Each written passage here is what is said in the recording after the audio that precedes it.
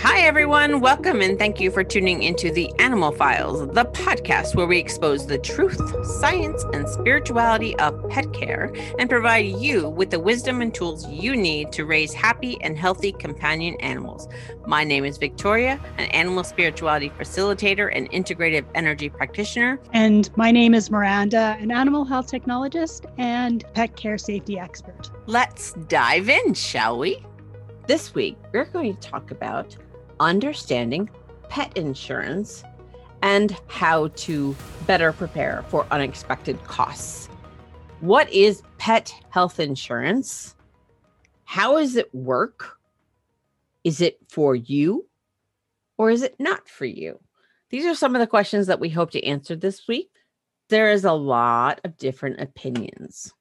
Now, Miranda, you had noticed in your research that there's some people that are pro-insurance, some people who are anti-insurance, some people who are like, about it. What have you found? Well, there seems to be a lot of confusion around it, a lot of misunderstandings, and people have had different experiences with insurance. I think that the varying experiences have a lot to do with not getting the full picture before buying the insurance and not knowing what questions need to be asked ahead of time to help ensure that you are getting the best choice for you and your animals. Yeah, I've had pet insurance for years, and it is not an easy soup to weed through. I guess to use some type of visual for you, there's an awful lot of companies nowadays that have their version of pet insurance. When I first started having pet insurance years ago, there wasn't that many players. There was a few, some big names, some smaller names. Those have since been absorbed by bigger companies. And now the waters are a little bit muddy and it's really hard to navigate. We ended up going with another small company when we had our two that we have now. And it was a lot of research that we had to do. So what do you recommend that our listeners do when they're searching through the different pet insurance options out there? Well, the first thing is they need to be really clear on why they want to get insurance in the first place. Are they looking for it for coverage for potential accidents, injuries, acute illnesses? Are they looking for it to help cover possible medications that the animal might need?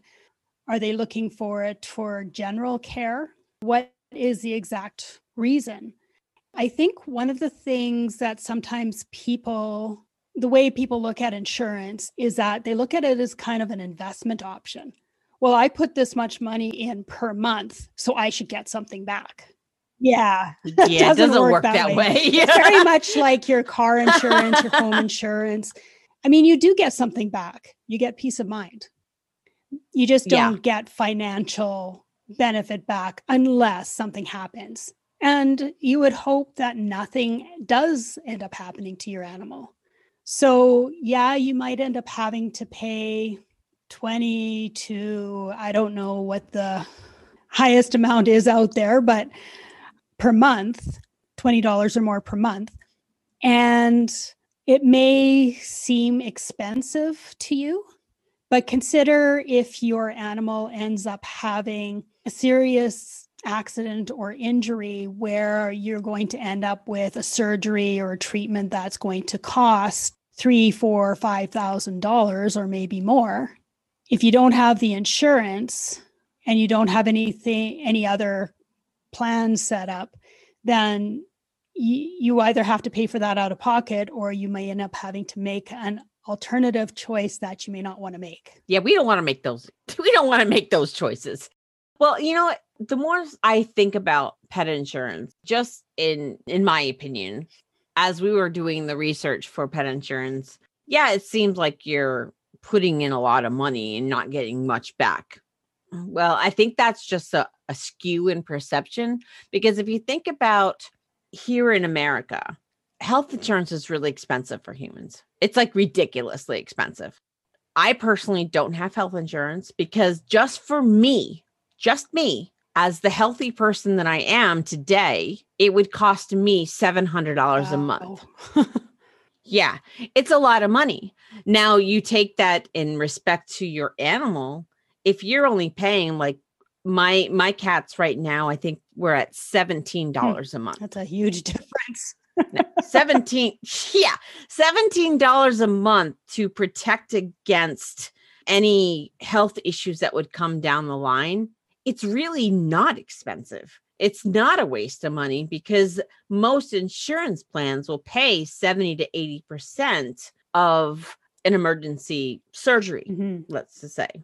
So if you look at that, so $17 a month, let's just round it up to 20. So you have $20 a month you're paying for your animal for 12 months. That doesn't seem to be a lot of money. It really doesn't, yearly. Now you take my human insurance, $700 a month, times that by 12. Then you add the deductibles on top of that. Pet health insurance deductibles are pretty low. I think it's like whether you can choose a plan like $250 or $500 deductible, where a lot of the insurance plans here in the US of A, it's like a $5,000 deductible. So you're paying the $700 a month for 12 months, and you have to pay $5,000 deductible for any medical thing. What are you really paying for? What insurance are you paying for? You know what I'm saying? Like you're taking all that money out of your pocket. So as far as in the relation to human insurance and pet insurance, it really isn't a lot of money. If you think of it in that way, it does tend to shift perspective and makes pet insurance seem a little worthwhile. But how do we pick the right one? Because there are some companies out there that aren't on the up and the up, and they're just taking your money. So that also might be coming into play in the fear. So what do you think we should do about that? I mean, should we ask certain questions? Like some people may be asking the question, well, do I really need pet insurance? Right. And people may have had insurance in the past and decided they, got the wrong end of the stick or something with a previous animal, or they just didn't have a good experience with the company they were with, and so have decided to shun it altogether. There's been a lot of issues of, well, I can't say a lot of issues, but there have been issues of people complaining that they had a procedure, a test, or some kind of a treatment for their animal, and then they go to claim it with their insurance company, and the company refuses to reimburse. No. I think the big thing is that it is largely not having known what the right questions are to ask and not being really clear on what you want the insurance to cover. Number one thing is, as I said earlier, is to consider what reason do you want to have the insurance for? But you also need to research the insurance companies as well and find out what do they offer, because not all companies offer the same thing. And some may cover pre-existing conditions, many won't, but there are some that will consider it. You also have to consider the age and the breed of your animal, or the type of animal that you have as well, whether the insurance company will cover them or not. And there can be a possibility that some might cover some medications or prescription foods. Some might cover some wellness care. So these are things that you need to ask the insurance company about and decide what is important to you. But also talk to other people and find out what their experiences were with different companies. Again, they could give you a negative review about a company for the same reason that we're talking about, that they didn't know the right questions to ask or weren't clear enough on what they wanted covered. So you have to kind of take reviews with a little bit of grain of salt. Take into consideration what they say, but do your own research as well. You have to do your research when you have an animal, because there's so much information out there in any subject that you have to weed through the stuff that really isn't the truth or is kind of hiding something. And from our own experience, when we are trying to find the insurance for our two little ones right now, is we went to several companies and asked certain questions because we weren't sure what was going to happen. They were little, and we knew that we had this big open door of there could be potentially something wrong with them because they were found in the wild. So we had to make sure and weed out the companies that said, no, we're not going to handle that, or no, we're not going to cover that, or no, we don't even touch that type of stuff. And we ended up finding one that isn't perfect, but it serves our needs at the moment. And of course, we're probably going to be stuck with them because now our cats have an issue that would be considered pre-existing. So we're going to have to navigate that from here on out. And they're just under 2 years old. So yeah, lots of research, lots of question asking, lots of phone calls. And if you're going to consider getting pet insurance, the best time to consider it is as soon as you get the animal. So either when they're puppies and kittens, oh yes, or bunnies or whatever animal it is that you get, because it's not exclusive to just dogs and cats. There are other ones that will provide coverage for other types of pets. But that's, again, a question you would have to find out. But even if you adopt or buy an animal at a later age, maybe they're 2 years or older, look into the insurance as soon as you get them, because yes, there is a possibility of pre-existing condition, but you may not know about it. So if you don't know about it, you can't claim about it. So they can't say, oh, you neglected to provide information. But saying that, if you know of a pre-existing condition and you try to hide it, that's going to bite you in the butt. Oh, yeah, yeah, it will, and it's going to hurt. And that bite is going to hurt. So there's other things that we need to ask, like what they cover. So the puppy and kitten care, there's different care there than an adult animal. But also we have here, some insurance companies will allow you to dispute or appeal decisions. That's also something that we don't always think about, but having that option allows you to have a little bit more control over the healthcare of your animal. Do you have anything that you can speak on that, or is it just something that you saw in your research? Well, it is definitely an option to consider. And I believe there were a third option appeal organizations that you can go to that are not necessarily part of the insurance company itself that you're dealing with. But if you're going to do that, you need to make sure you're not doing it just because you are annoyed about having to pay for a certain amount. You need to make sure that it's a legitimate dispute. You need to have proof to back up what it is you're saying. And you need to be able to really know the terms and conditions of the insurance company. Because if you don't really know it and you dispute something, but there ends up being something in their terms and conditions that backs up why they refuse to reimburse, you're not going to win. So you really have to know your information if you're going to make an appeal. I can sense people are going, now I have to read the fine print. I know the frustration. I get it. I know. I mean, how many of us sign up for something and we don't read the fine print? We don't read the terms of service. When it comes to situations like this, you got to read the fine print. Right. You want to have all your ducks in a row before you do something like appeal a decision. But at least it's something that is there to help you take more control. But you have to make sure that whatever insurance company you pick, that you read their fine print. That being said, there's some alternative options that some places have. So we should talk about them a little bit. What can they choose if they don't have a good insurance company in their area? Well, I came across 3 different organizations. These are basically in North America, but there may be other options depending on where you live. And if there isn't, well, if you're thinking about starting a business, then that would be something you can consider creating in your community. Yes. Oh my gosh. There's your permission, people. We need to help the animals, so let's do it globally. Let's do what we can.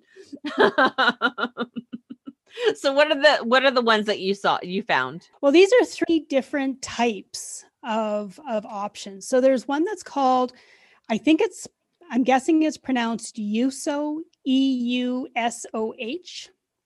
And what it is, it's a community sharing platform. So instead of it being a business where you're paying money to a specific company to provide you with a certain service, it's members that are paying into it and they help each other. The thing you have to consider, though, is that you don't get the money up front if you have a need for it for a vet bill. You still have to pay for the cost. And this is, I think, a case actually for a lot of insurance companies, is that you still have to pay for the bill out of pocket first, and then you can apply for reimbursement or submit for reimbursement. And that works a lot the same way, except that it's going to be the members' fees that are reimbursing you rather than a company that's reimbursing you. It's like a crowd sharing. It's like a crowd fund sharing. Crowd fund sharing. I don't know if that's the word, but like a crowd sharing where like everybody kind of puts into the kitty and then put into this, like into the kitty. I'm going to use it. And then when people need to apply, they take the money out of their pocket, they pay the vet bills, and then they go and they apply for reimbursement. And then it's like you're pulling out of the kitty to help pay your bills. I love that. Yeah, put it into the kitty. Not a real kitty, but no, I actually kind of like that. I like the whole crowdfunding idea. So you said you had 3. So what are the other 2 that you found? So the second one is called Pet Assure, and it's a discount club. So this one is available in Canada from what I saw. You get up to 25% discount off of your vet bills. So the monthly fee that you pay in is already less than what you would pay with regular pet insurance companies. Okay. And the last one is called PAWP, PAWP. It's a 24/7 telemedicine service. So video call basically. And it provides you with access to virtual vets and with potential access to a $3,000 emergency fund once a year. In order to be able to access this emergency fund, you would have to have a video call with one of the PAWP vets who needs to confirm that it is an actual emergency. Once they've given that confirmation, then the fund, the emergency fund, will be activated, and you will have 4 hours in which you can go to your own vet or any vet of your choice and use that emergency fund. Oh, wow. That's pretty cool. Yeah. So that's a good option if you end up having maybe a smaller emergency, or at least it can reduce the costs that you have to pay out of pocket. Yeah, like if your animal gets hit by a car and it's going to cost you $5,000 to fix it, at least you have a little bit of a buffer, or like where you don't have to put out all of that. Mm-hmm. I think those are really great options. I hope one day that Pet Assure actually goes throughout at least North America and then spreads into the world. It's very simple, like 25% off your bills. Mm-hmm. That makes a big difference. Mm-hmm. And it's easier. I think it's just easier to work with. But the whole PAWP thing, I mean, we do telemedicine all the time where you just call somebody and you pay for the call and you get to talk to somebody. I just like that whole idea. Yeah. And this telemedicine thing is becoming more and more popular now with everything that's been going on for the last year and a bit. Yeah. Yeah. But you know what? I think it's going to be a new way of life. And I love the fact that it's being extended to animals, you know, because a lot of animals, they get super stressed when you bring them to the vet. Right. And if there are things put into place that can help ease the stress levels, and we've talked about stress a lot on this show, stress is something that affects every aspect of your animal's life. So if there's any way to reduce that stress level, then that's going to benefit the animal in the long term. Mm-hmm. And I just love that idea. Yeah. There's lots of options out there. Just Yeah. do your research and see what's best for you. I just want to caution, though, about the telemedicine or video calls with the vet, because although they are a great idea, they are still a somewhat limited option, because there are some diagnoses that, or a lot of things that a vet will not be able to diagnose without doing a physical exam. Yeah. You know, they can ask a bunch of questions, like we've said with the keeping a journal on monitoring your animal on a regular basis. The more you know about your animal and being able to recognize the discrepancies that might come up, then with these types of video calls, the more effective they will be, because you will be able to give much more accurate information to your vet. And there might be visual things that they can see through the camera as well. But if it's a more internal thing, it's going to be really difficult. And they're still probably going to need to see the vet to be able to really determine what is going on. So don't rely completely on this type of service. Yeah, there's a lot of things. I know that the vets feel something, like they palpate the body and they feel something that they don't know is there. Mm-hmm. And then it goes and they do the x-ray and they realize, oh, that's something that we need to take care of. Right. You don't know that information from a phone call. Mm-hmm. And the vet is not going to trust you in doing the palpation, because the average person has no idea where the organs in the body are located, and they're not going to feel, they don't have the sensitivity that a vet has as far as palpating the animal. Right. Or if they have to check the urine or the blood or something like that. Oh, totally. Yeah. You know, it requires training to be able to put a needle into the right place, to be able to get the blood and the urine without causing any damage and without contaminating what you're getting and all this type of thing. So yeah, there's definitely things that have to be done in clinic, or with, there are also in-home vets that will also come and do that. I don't know if there's that many of them at this point, but that might be an increase of service as we go along. We can only hope. Yes. Because I think that would be great. I think house calls need to come back for both humans and animals. Yeah. I really do. There's a lot of business people out there that are trying to control the medical industry in general and forcing doctors to work within certain constraints that takes away from the actual why they became a doctor in the first place. So I think the more we can go back to the house calls, extend it into the veterinary sciences as well, I think it's going to end up being a better thing. All, you know, I don't even know the word I'm looking for, but I think it's just going to be better in general. Mm-hmm. It really is, because then we can start treating the patient as a living thing and not a number. And we mentioned that when we were talking about vets, you don't want a vet to treat your pet like a number. We don't want to be treated like a number when we go to the doctor. Mm-hmm. Do your research, number one. That's the first thing. I hope we stress that enough. Do your research. But pet insurance is probably going to be the thing that's going to protect you the most. You have these alternative things. You have the reimbursement plans. You have the discount plans in Canada. I would say pet insurance is probably still, at least in my opinion, a better choice, because then you have that peace of mind and you can go and get those physical exams and actually go to the vet and talk to the vet.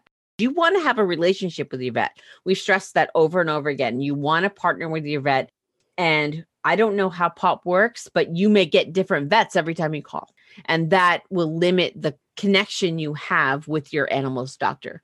So find your vet, get your insurance, and take care of your animal in a way that's going to put them first. I think that's what my final thought for the first half of this show is that you need to do your research and you need to find what works for you. Mm-hmm. And pet insurance is definitely a viable option. So please do not discount that, because your animals should come first and you want to make sure that you're providing the service for them. Mm-hmm. So we're going to leave you with that. And you got a last minute thought? Yeah, I was just going to say that at the very least, have a regular vet that you have a relationship with. So even if you do choose to use POP, if you have a clinic that you go to and you have an established relationship with a vet, then it won't be as critical if you use the POP vet, because that's going to be more for emergencies only. Yeah. So now we want to help you ask the right questions.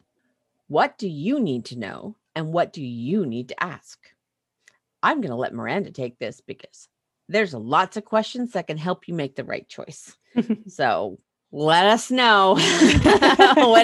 What did you find? What do you think are the best questions that we should be asking when we are doing the research? Well, there's a whole slew of questions to ask, but the top ones that I felt were the most important was to find out what type of insurance does a company offer and what exactly does it cover and include.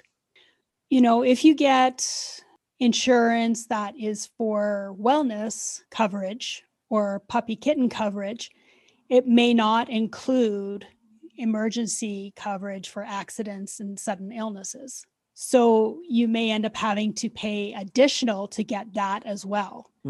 That is something to consider. What exactly is being covered? And we mentioned about pre-existing conditions. What does the company consider to be a pre-existing condition?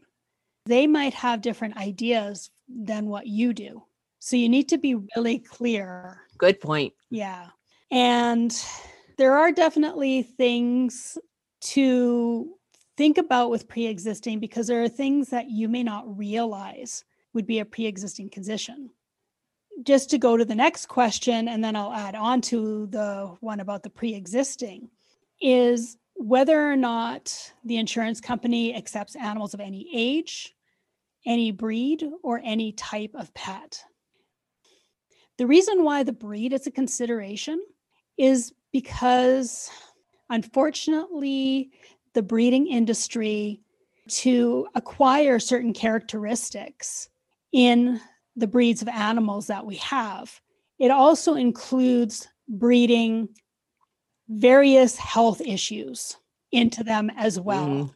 Yeah, we talked about that in an earlier episode. It's crazy what they do.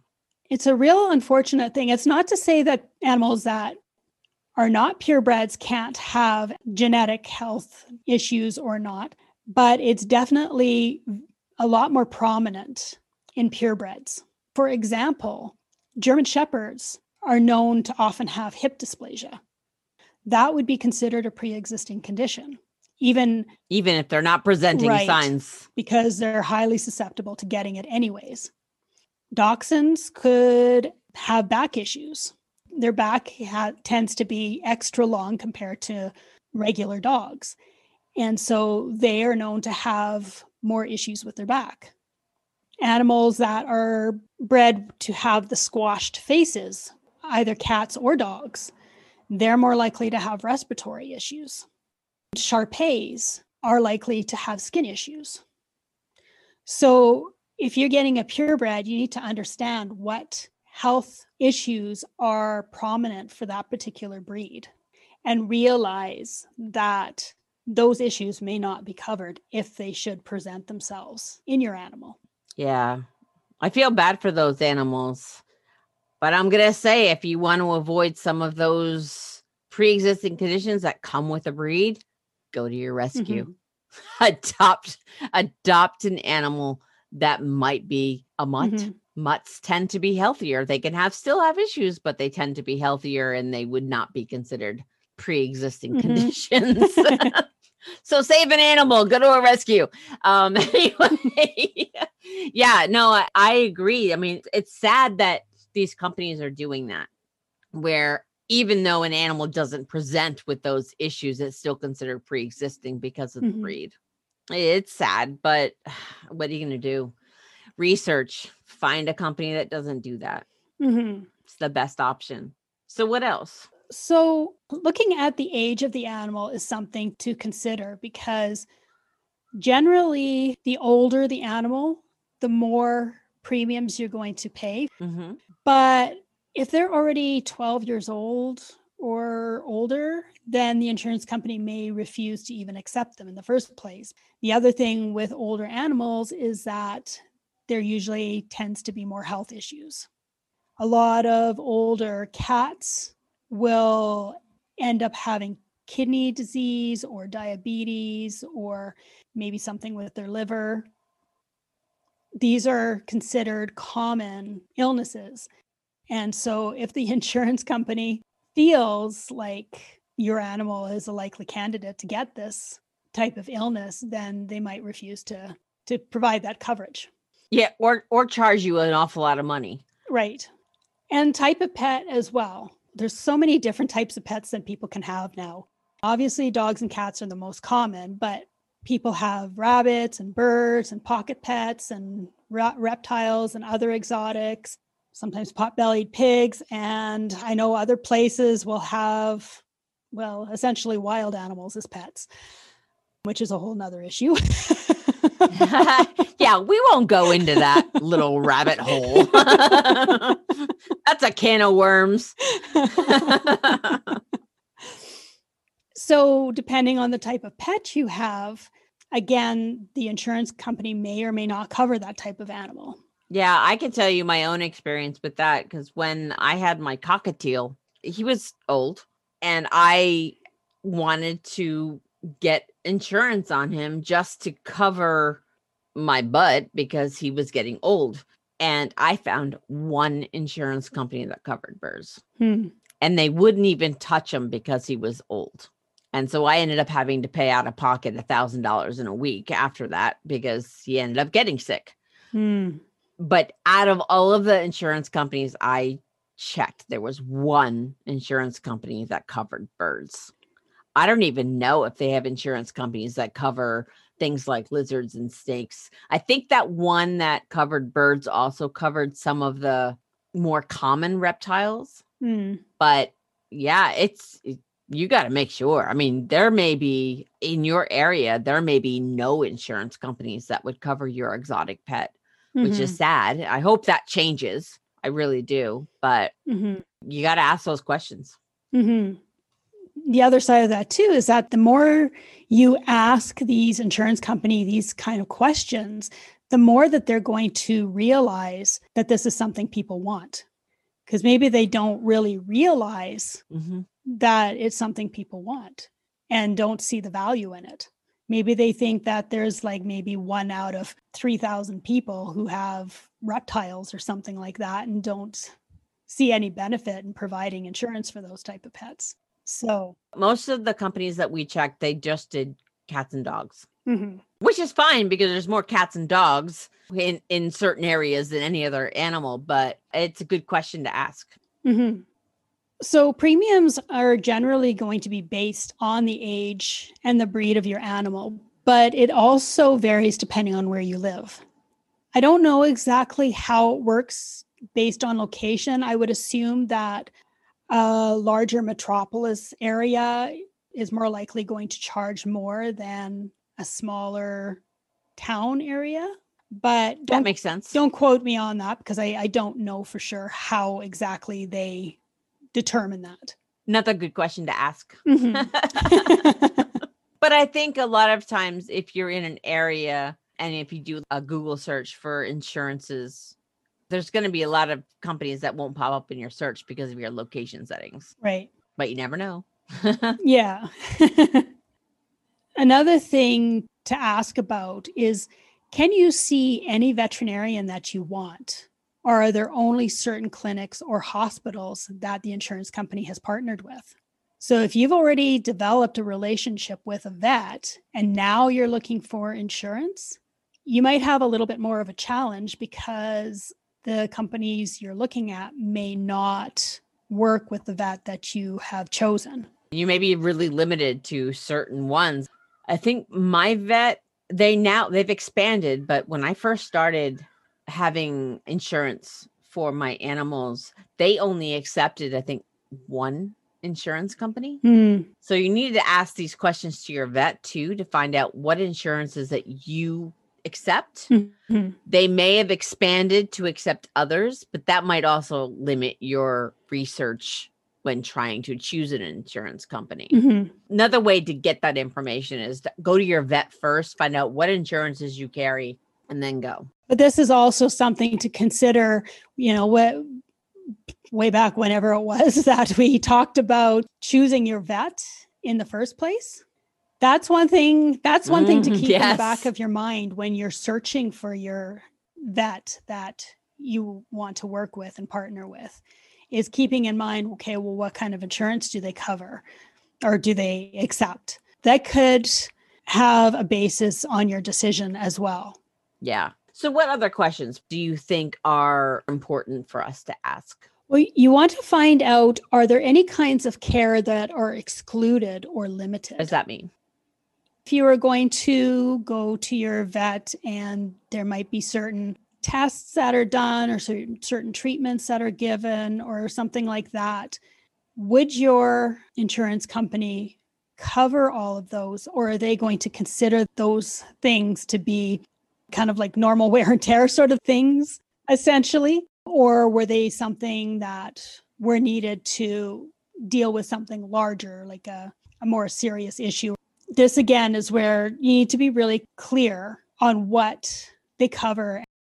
Unlike our human insurances, most pet insurances do not cover alternative therapies like acupuncture and chiropractic and massage, because that's not really widespread now in the veterinary clinics. It's getting there, but the insurances, because they're so new, they're not covering that yet. Right. So just like our health insurances just started covering chiropractic care and some of the alternatives, veterinary insurance has not gotten there yet. Yeah.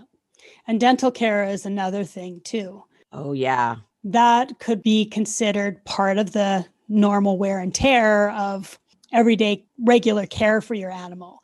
So that might be something that they don't cover.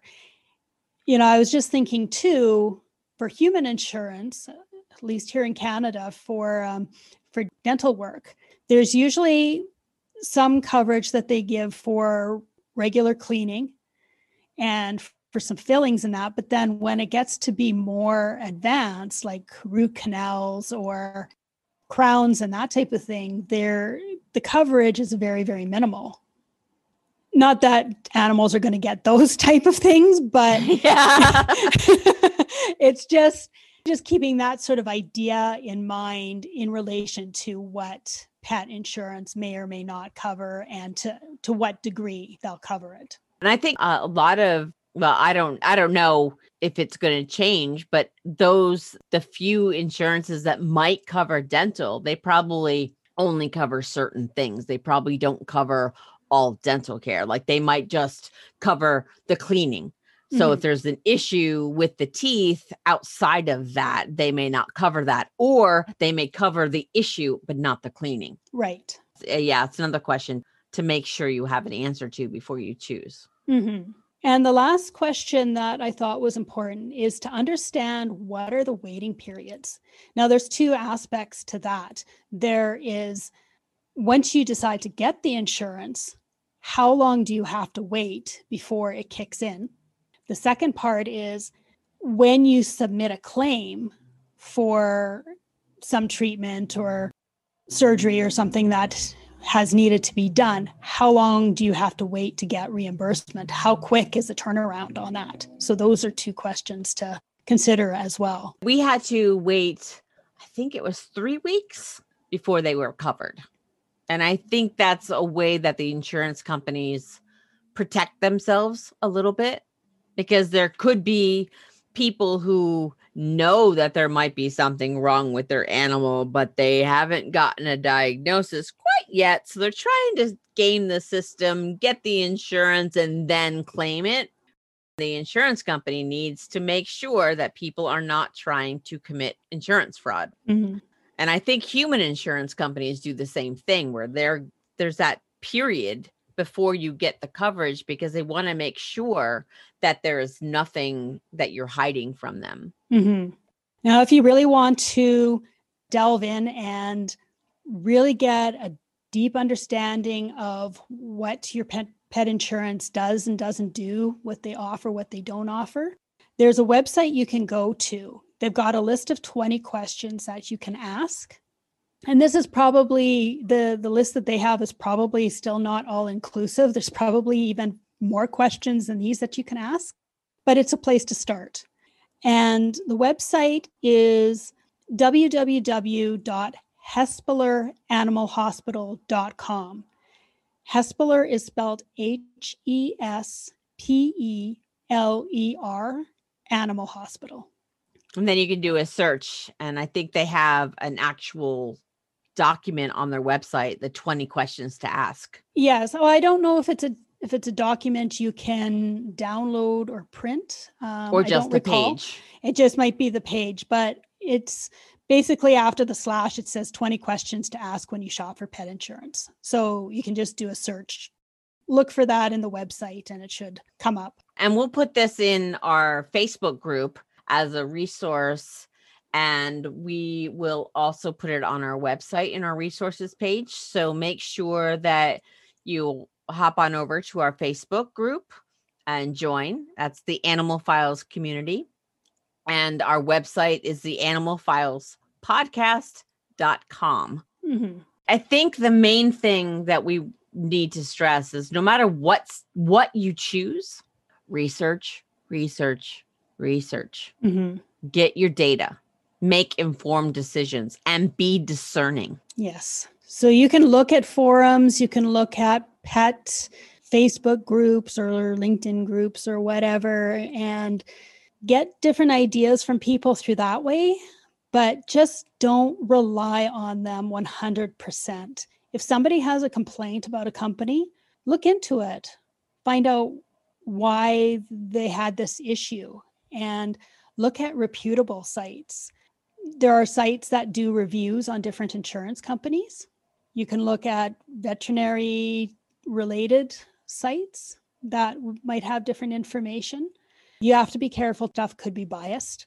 I would say take a big picture of everything. Mm-hmm. So if you find a site that's got a bunch of reviews or a forum or whatever, if 80% of the reviews are highly positive and you have 20% that aren't, you can at least be more confident that there's more positive than negative. Mm-hmm. If you go to something and you have, like, say, there's only 20 reviews and 10 of them are like raving, but 10 of them are like crap, then you know that there's something that you need to look into further. Mm-hmm. So take a big picture view when you're looking at reviews. And I guess what the word I'm looking for is reviews and comments. Yes.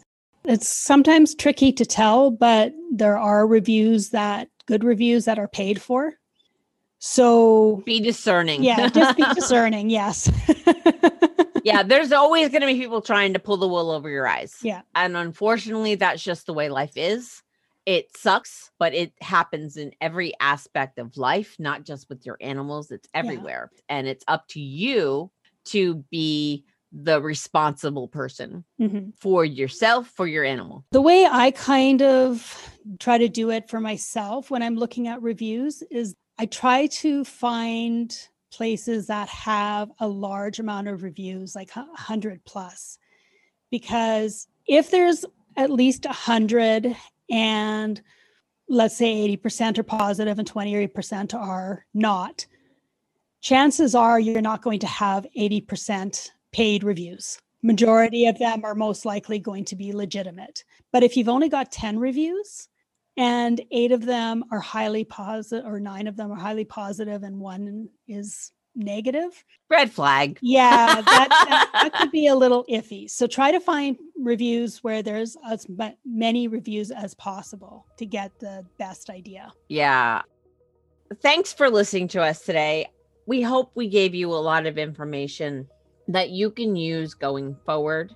That is our goal, to give you lots of options. I know I say this a lot. I do say a lot of things a lot, but our goal is not to tell you what to do. Our goal and our intention is to give you all of the options up front so you can make informed decisions for you and your animal.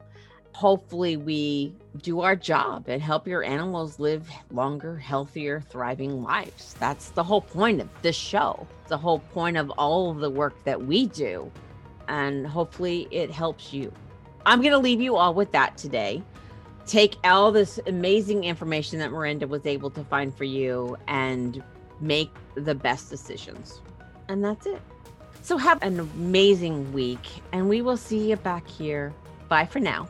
Bye. Thanks for listening to today's episode. If you enjoyed the show, please be sure to rate, review, and recommend the show on iTunes or wherever you get your podcasts. If you want some more great info, be sure to check out www.theanimalfilespodcast.com.